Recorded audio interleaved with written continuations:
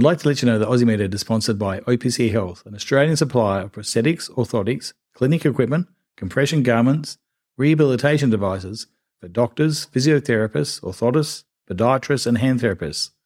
If you'd like to know what OPC Health offers, visit opchealth.com.au and view their range online. Good day and welcome to the Aussie MedEd, the Australian Medical Education Podcast, where we get to interview specialists in a variety of medical areas, asking their opinion on their certain conditions and obtaining their insight into how they diagnose and treat that condition. In these COVID times, it's a way of replacing the relaxed discussion around the hospital by allowing the listener to put forward questions to be answered or addressed on their behalf. I hope you enjoy the whole program and welcome once again to Aussie MedEd. In this edition, we get to interview Dr. Ugesh Kaplash, a plastic and reconstructive surgeon who specialises both in breast cancer and skin cancers alike. He's got a specialist appointment at the Royal Adelaide Hospital and champions a multidisciplinary approach to the management of head and neck cancers, skin cancers and breast cancers alike. He's going to give us his approach to assessment of skin cancers themselves. Not only will this information be useful for the general practitioner seeing a patient on a regular basis, but also for the medical student revising for their exams or preparing for their OSCE examination. I'm Gavin Nyman, an orthopaedic surgeon based in Adelaide in South Australia, and I'm the host of this podcast. I'd like to begin this podcast by acknowledging the traditional custodians of the land on which this podcast has been produced, and pay my respects to the elders both past and present. Today on Aussie MedEd, we've got Dr. Ugesh Kaplash, who's going to talk to us about skin cancers. He's a specialist plastic surgeon at the Royal Adelaide Hospital and also in private practice in various sites, including Glenelg. Welcome, Dr. Ugesh Kaplash. Good day, Gavin. Nice to talk to you about skin cancers. It's a great problem in Australia because, as you know, Australia is the cancer capital of the world as far as skin cancers are concerned.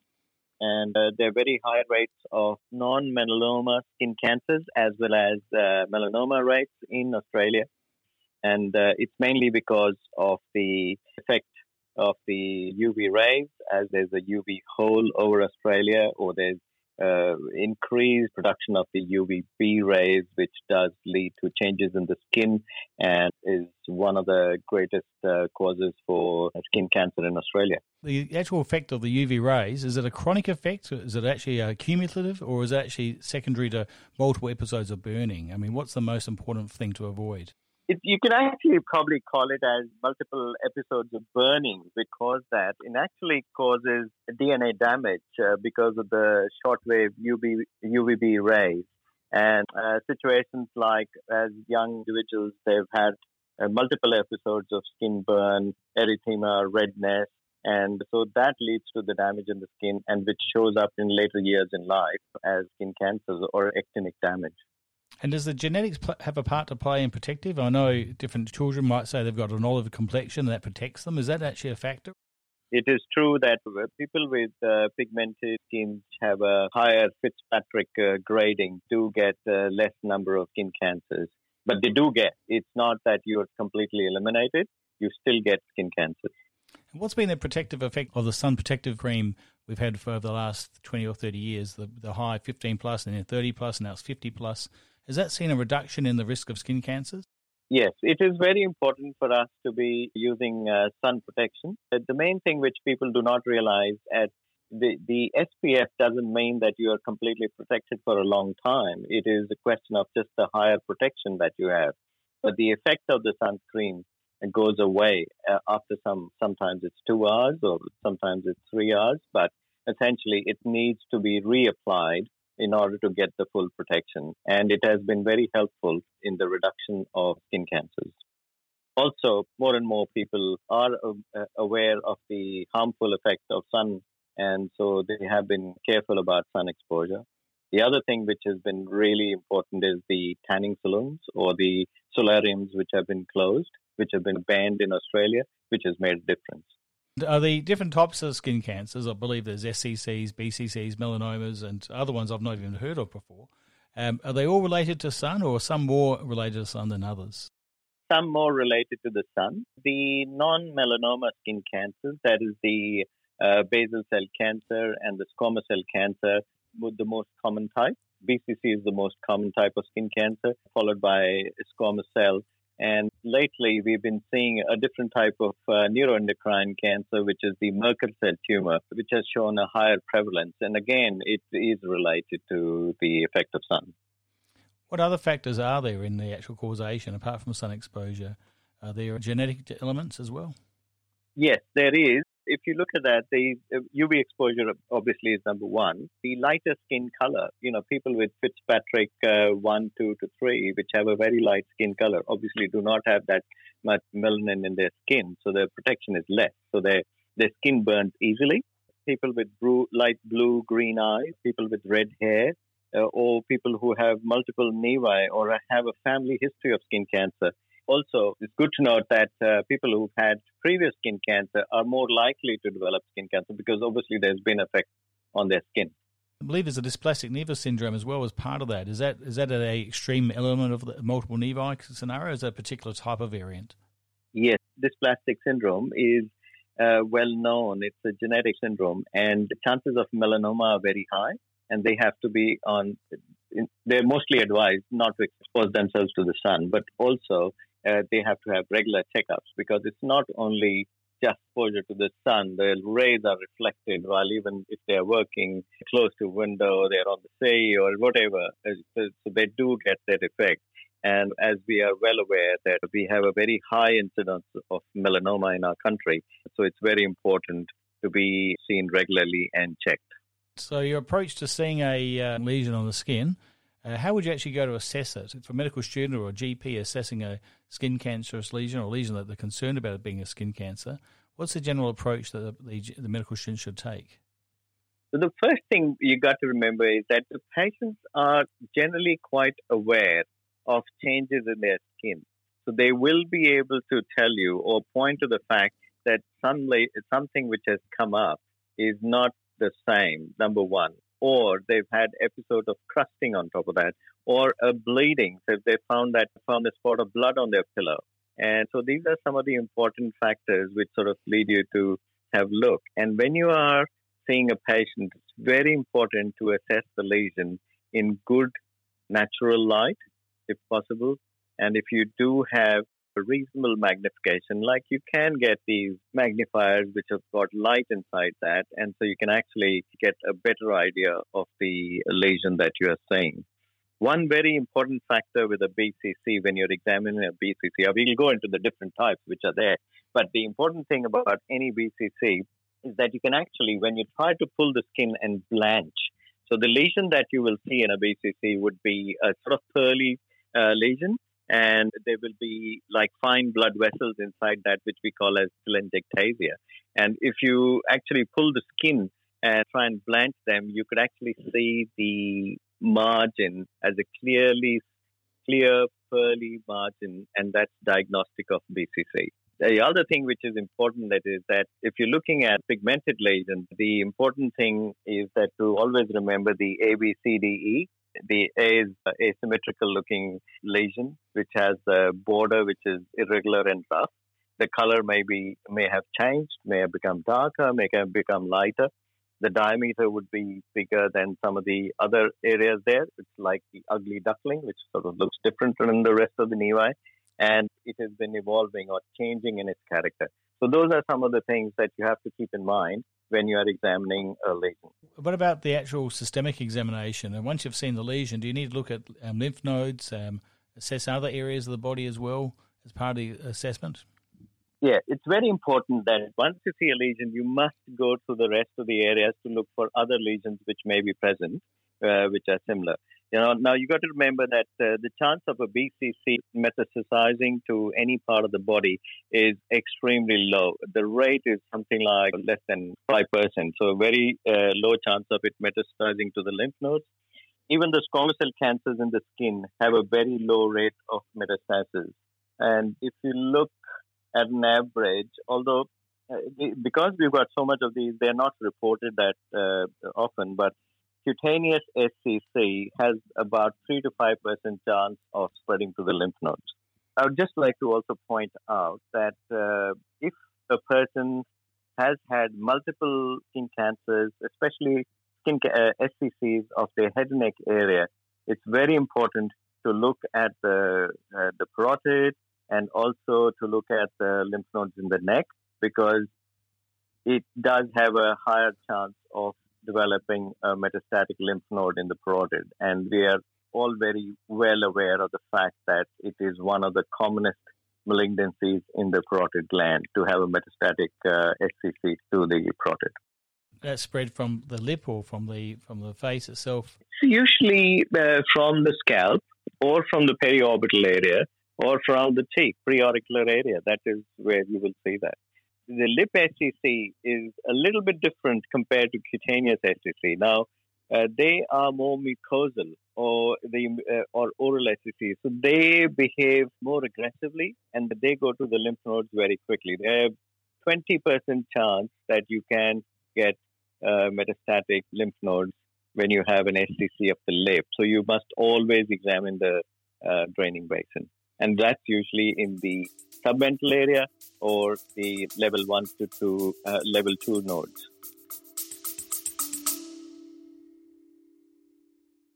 I'd like to let you know that Aussie MedEd is supported by HealthShare. HealthShare is a digital health company that provides solutions for patients, GPs and specialists across Australia. Two of HealthShare products are Better Consult, a pre-consultation questionnaire that allows GPs to know a patient's agenda before the consult begins, as well as HealthShare's Specialist Referrals Directory, a specialist and allied health directory helping GPs find the right specialist. So if we go through the basic cancers in themselves, the BCCs themselves relate to just a hyperplasia of the skin versus SCC to chronic irritation, is it? And melanomas secondary to melanin production? BCCs basically are different types. And so what you see in an SCC is the change in the keratin or the epidermal layers of the skin. The BCC is more from the basal layer. And so they are around the hair follicle, basal cells around the hair follicle. That's where the BCCs develop from. SCCs are more epidermal related. So how does melanoma fit into all of this? Melanoma is basically related to the melanin in the melanin cells in the skin. So they get irritated and start producing rapid mitotic figures. And the important thing to remember in a melanoma is there are two types of growth phases in a melanoma. One is the horizontal growth phase and then the vertical growth phase. As long as it's a horizontal growth phase, they are less aggressive because they are not going into the subdermal lymphatics that quickly. But when it comes to the vertical growth phase, that's when the problem happens. And that's why you have, when the histologically they're examined, they are basically, the thickness is measured from the granular layer down to the depth of the melanoma.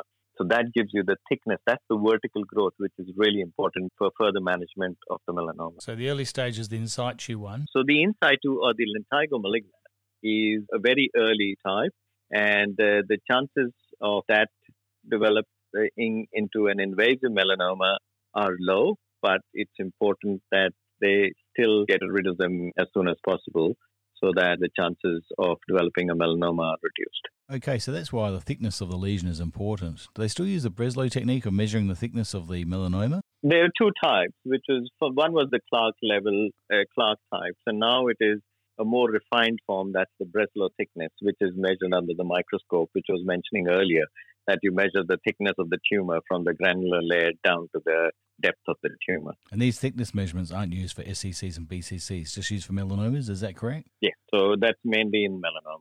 We are talking about where the thickness of the SCC is more so when you're looking at mucosal tumors, mucosal SCCs, like of the lip or the oral tongue or buccal mucosa. That's where the thickness does play an important role in SCC. Now, I understand also SCC can relate to chronic discharging sinuses, such as an osteomyelitis, where we might see it in the orthopedic scenario, as well as people with chronic renal disease.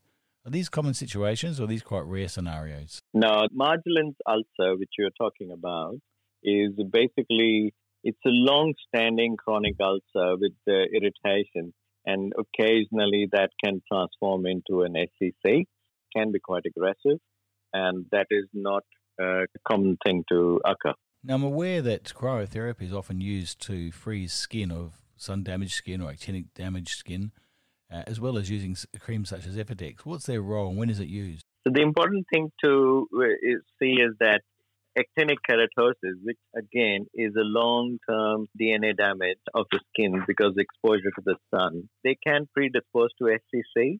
It's not a very high rate. I mean, say if you are looking at a person who's got more than 10 actinic keratosis, then their chances of developing into an SCC are about 10 to 15%. So not every actinic keratosis is going to develop into an SCC. And majority of the actinic keratosis respond very well to cryotherapy. That leads to cleaning up the skin because essentially you're freeze drying the cells and they'll form a crust and die and fall off. And there are other things which can be used. The other one is a diclofenac gel, which is more like produces an anti-inflammatory response in the skin. And that basically the keratosis can be hypertrophic or lichenoid. It's just the extensive response of the skin. And that responds well to these anti-inflammatory gel. And that is usually applied twice a day. And that can help keep them at bay. 5-FU or Efudex is a cytotoxic treatment, which basically, again, kills the cells, leads to an intense skin reaction in that area. You would have seen a number of people, they form the painful ulcers, which is basically the intense cytotoxic nature of the drug and which causes it to clean up.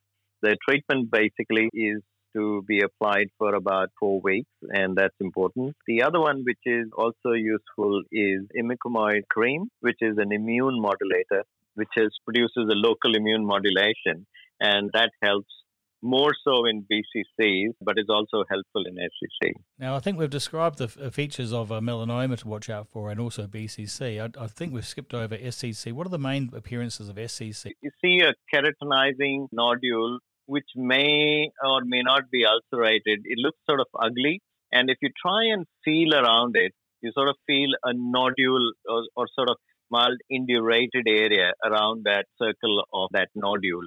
And that's sort of very suspicious for an SCC. Which I'd like to mention is a keratoacanthoma, which is something which you sometimes see in these cases where you've done cryotherapy and then it just produces a great sort of response. And you see the subnormal proliferation, or it's like an onion sort of thing, crust which forms up in that area. Looks quite ugly. And over a period of time, that thing will actually fall off and the area will heal with some deformity in that area. But often these keratoacanthomas may have a well-differentiated SCC at their base. So that's the reason we excise keratoacanthomas. And talking about excision of these lesions, what size margins do you tend to choose for the different types of malignancies, such as BCC and SCC and melanomas? So let's go from top down. So if you're looking at BCCs and SCCs, on an average, you require a margin of about 3 to 4 millimeters. If you're looking at the head and neck area, a BCC, if it's papillonodular type, which is like a firm nodule with telangiectasia, the chances of it having microscopic penetration laterally are much less. So if you are in a sensitive area, you could compromise by doing a 2 millimeter margin.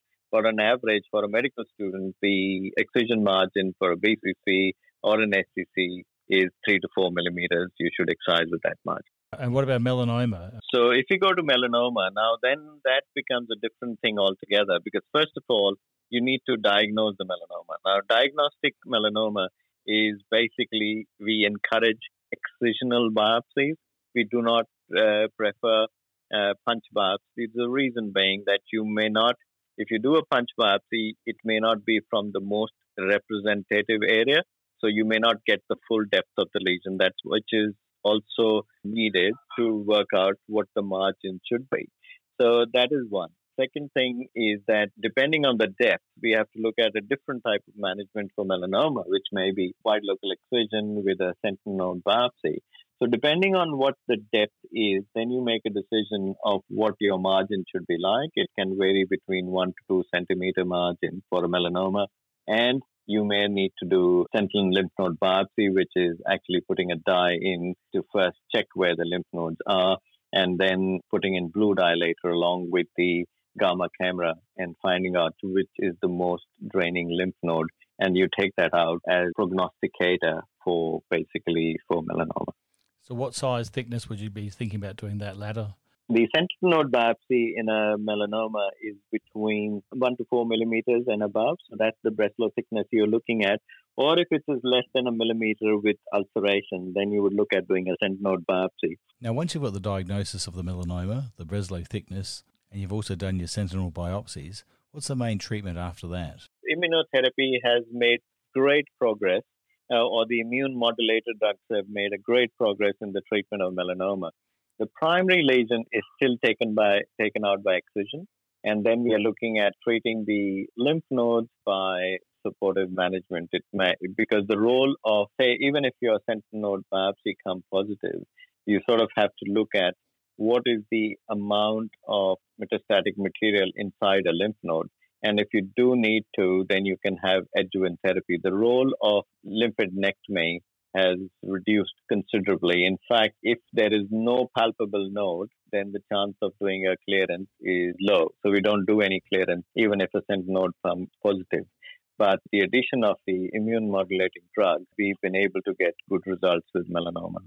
And even if you have systemic metastasis, then adding on the immunotherapy makes a lot of difference to them. And people have had good results with those. Now, I understand you're a campaigner for a multidisciplinary approach to assessing of skin cancers. In an ideal situation, such as a large hospital, what would be your ideal setup? At the Royal Adelaide, we have combined the melanoma clinic with 3 people who do look after melanomas. We have the general surgeons, we have dermatologists, and plastic surgeons all in one area to clinically see the patients. In case anybody's help is required, that can be done. People come to surveillance for dermatology also. It's interrelated. We also have MDT meeting, which happens every 2 weeks, where we have the 3 departments along with oncology, radiotherapy to discuss the management plans for any patient. Well, that's excellent. Obviously, these techniques must improve the prognosis for patients presenting with skin cancers. And obviously, the incidence must be reducing with the use of these skin cancer preventative techniques, such as reducing sun exposure and use of sun cream. Absolutely. The crux of the situation is pick it early. And it's really important that we take all the precautionary measures to prevent it from happening. That's number one. And we pick it early. So just by an example, how many times do you look at yourself at the back? You're not able to see it properly. But if your partner is guided and who knows exactly what you see, they can even take pictures. iPhones are great. They take pictures. And if they find any change, they're very quick to pick it up. And that has actually increased the rate of early pickup for melanomas. And that is very good. And plus, with the addition of good immunotherapies, we are able to now check the genetic type of melanoma, the mutations that are happening. And with the immunotherapy, we are able to modulate their behavior to a great extent. And it has shown a lot of survival. The survival rates have increased considerably with all these treatment modalities. Well, to finish off, let's just talk about Merkel cell cancers. I haven't heard about these before, but I believe it's a new type of lesion that's being seen more commonly. Could you tell us a bit more about it? Yeah, it's a neuroendocrine type of tumor which shows up on the skin as a distinct pink nodule, which it can be picked up very easily. And it's very important that the earlier you pick it up, the better it is. And because it's an aggressive type of tumor and can spread to the lymph nodes very quickly, sometimes you will even see a patient, especially in the head neck area, who has Merkel cell tumor and also already has metastatic disease. But the good part about that is that it is very sensitive to radiotherapy and chemotherapy. So essentially, you're looking at early systemic treatment for them. And is Merkel cell tumor related to sun exposure as well, or is it more genetic? Again, related to sun exposure. There are different causes. We're still sort of looking at. It's seeing more and more Merkel cells, and we're looking at what are the options. We're really not clear about that at this point. This is brilliant. It's been great to have you on today and to go through the types of skin cancers and actually cement in the ideas of what it's all about. Hopefully the medical students will find it excellent and also support the GPs listening to the podcast. So, look, thank you very much, Yogesh, for coming on the program. Thank you. Thank you for having me. I think it's fantastic. And we're always there to answer any problems, questions, whenever they would like to. I'm happy to respond to emails. Thank you very much. Thank you very much, Yogesh.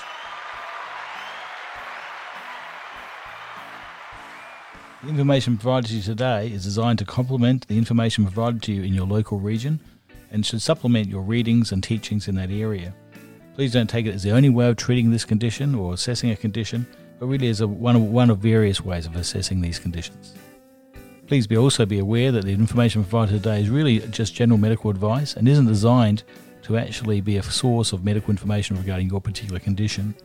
Remember to consult your specialist or medical practitioner if you have concerns about a condition raised in this podcast.